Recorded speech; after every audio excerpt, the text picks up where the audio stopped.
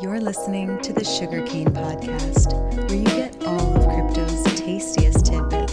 Here's your hosts, Sheldon Trotman and Rudy Dogum. Sheldon, what is Rocketpool?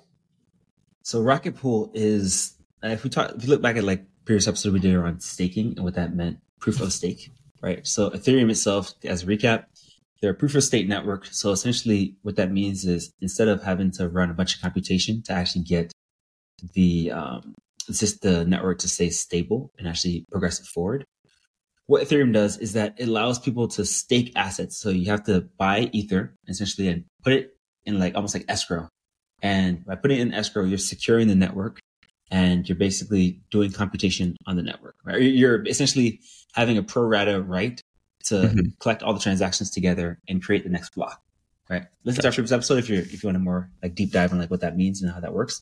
But Rocketpool is one of the providers where people can actually stake their Ether with.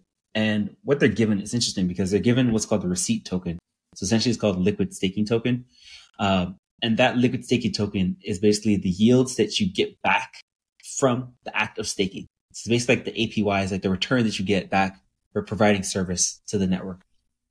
Gotcha. So as a user, I can go on Sugarcane, say I want to convert my Ethereum to Rocketpool's token, which is RETH, the liquid staking token. And I am therefore contributing to that staking environment, staking network. Yeah. So what that works technically speaking, the way it works technically speaking is that like the actual Rocketpool protocol, what they do, they basically allow people to provide Ether as like a means to allow other people who are running infrastructure to create nodes, right? So like in a sense, you're not actually the one running the node. You're not actually pulling up a Raspberry Pi or old laptop and running the Ethereum protocol on your computer. What you're doing is basically saying, hey, I have money. I want to provide my money as like as a part of someone else's infrastructure to have them run a node. Because in order to run a node, you need 32 Ether. And so you're basically contributing to the 32 Ether requirement for their node to be able to run and provide value to the Ethereum network. And so you're essentially saying, hey, as Sheldon, I have $100 in USDC. I want to actually provide that $100 worth of value to the Rocketpool protocol to actually secure Ethereum. Gotcha. Yeah. And is it like how does Sugarcane find where to get our ETH? Yeah. So in a sense, if you look back to also our previous episode around like DEXs and decentralized exchanges, the RETH token, so Rocketpool, the Ether to RETH token, that's essentially what provides your value to the Rocketpool protocol, right? So what we use at Sugarcane is that we use a decentralized exchange. Think of like Uniswap, for example, where we take your Ether or we take your USDC and we take that, put that as an input in, and we ask for our ETH back. So now you, as a person who's using Sugarcane, you're actually doing the act of swapping from whatever token you have, let's say again, USDC or Ether, into the RETH product. And you're providing value to the RETH, to the Rocketpool protocol, and you're getting the yields, the returns back for staking. So like you're getting exposure to staking without having to run any of the infrastructure. So that's kind of the middle ground of like being able to provide value to people who are running infrastructure, but also getting back a return because you're still providing value to the network. Yeah, that's nice because now I don't have to go onto some other website to connect my wallet to then approve a transaction, sign it just to get our ETH. I can do it all in one shot.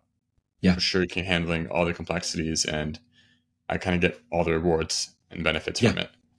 Yeah, I mean, you essentially are still able to get all the staking yields. Like, for example, right now in November of 2023, they're roughly about 3 to 4% in ETH terms returns, ETH returns.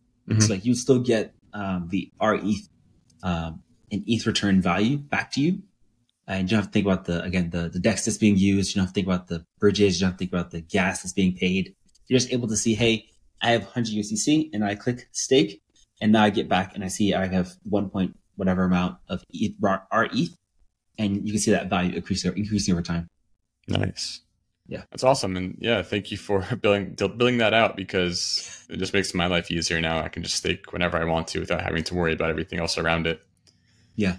And they're one of the more decentralized staking protocols, right? So like if you're in the staking ecosystem, you kind of hear of like different names like Rocketpool, you hear of like Stakewise, you hear of like Lido, which is also other providers in the staking context.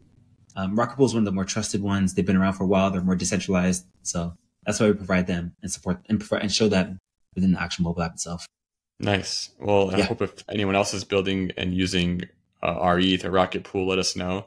And I know the Rocketpool community very well is super welcoming, super inviting, and they're happy to help you build. And if you need an intro to that, let us know.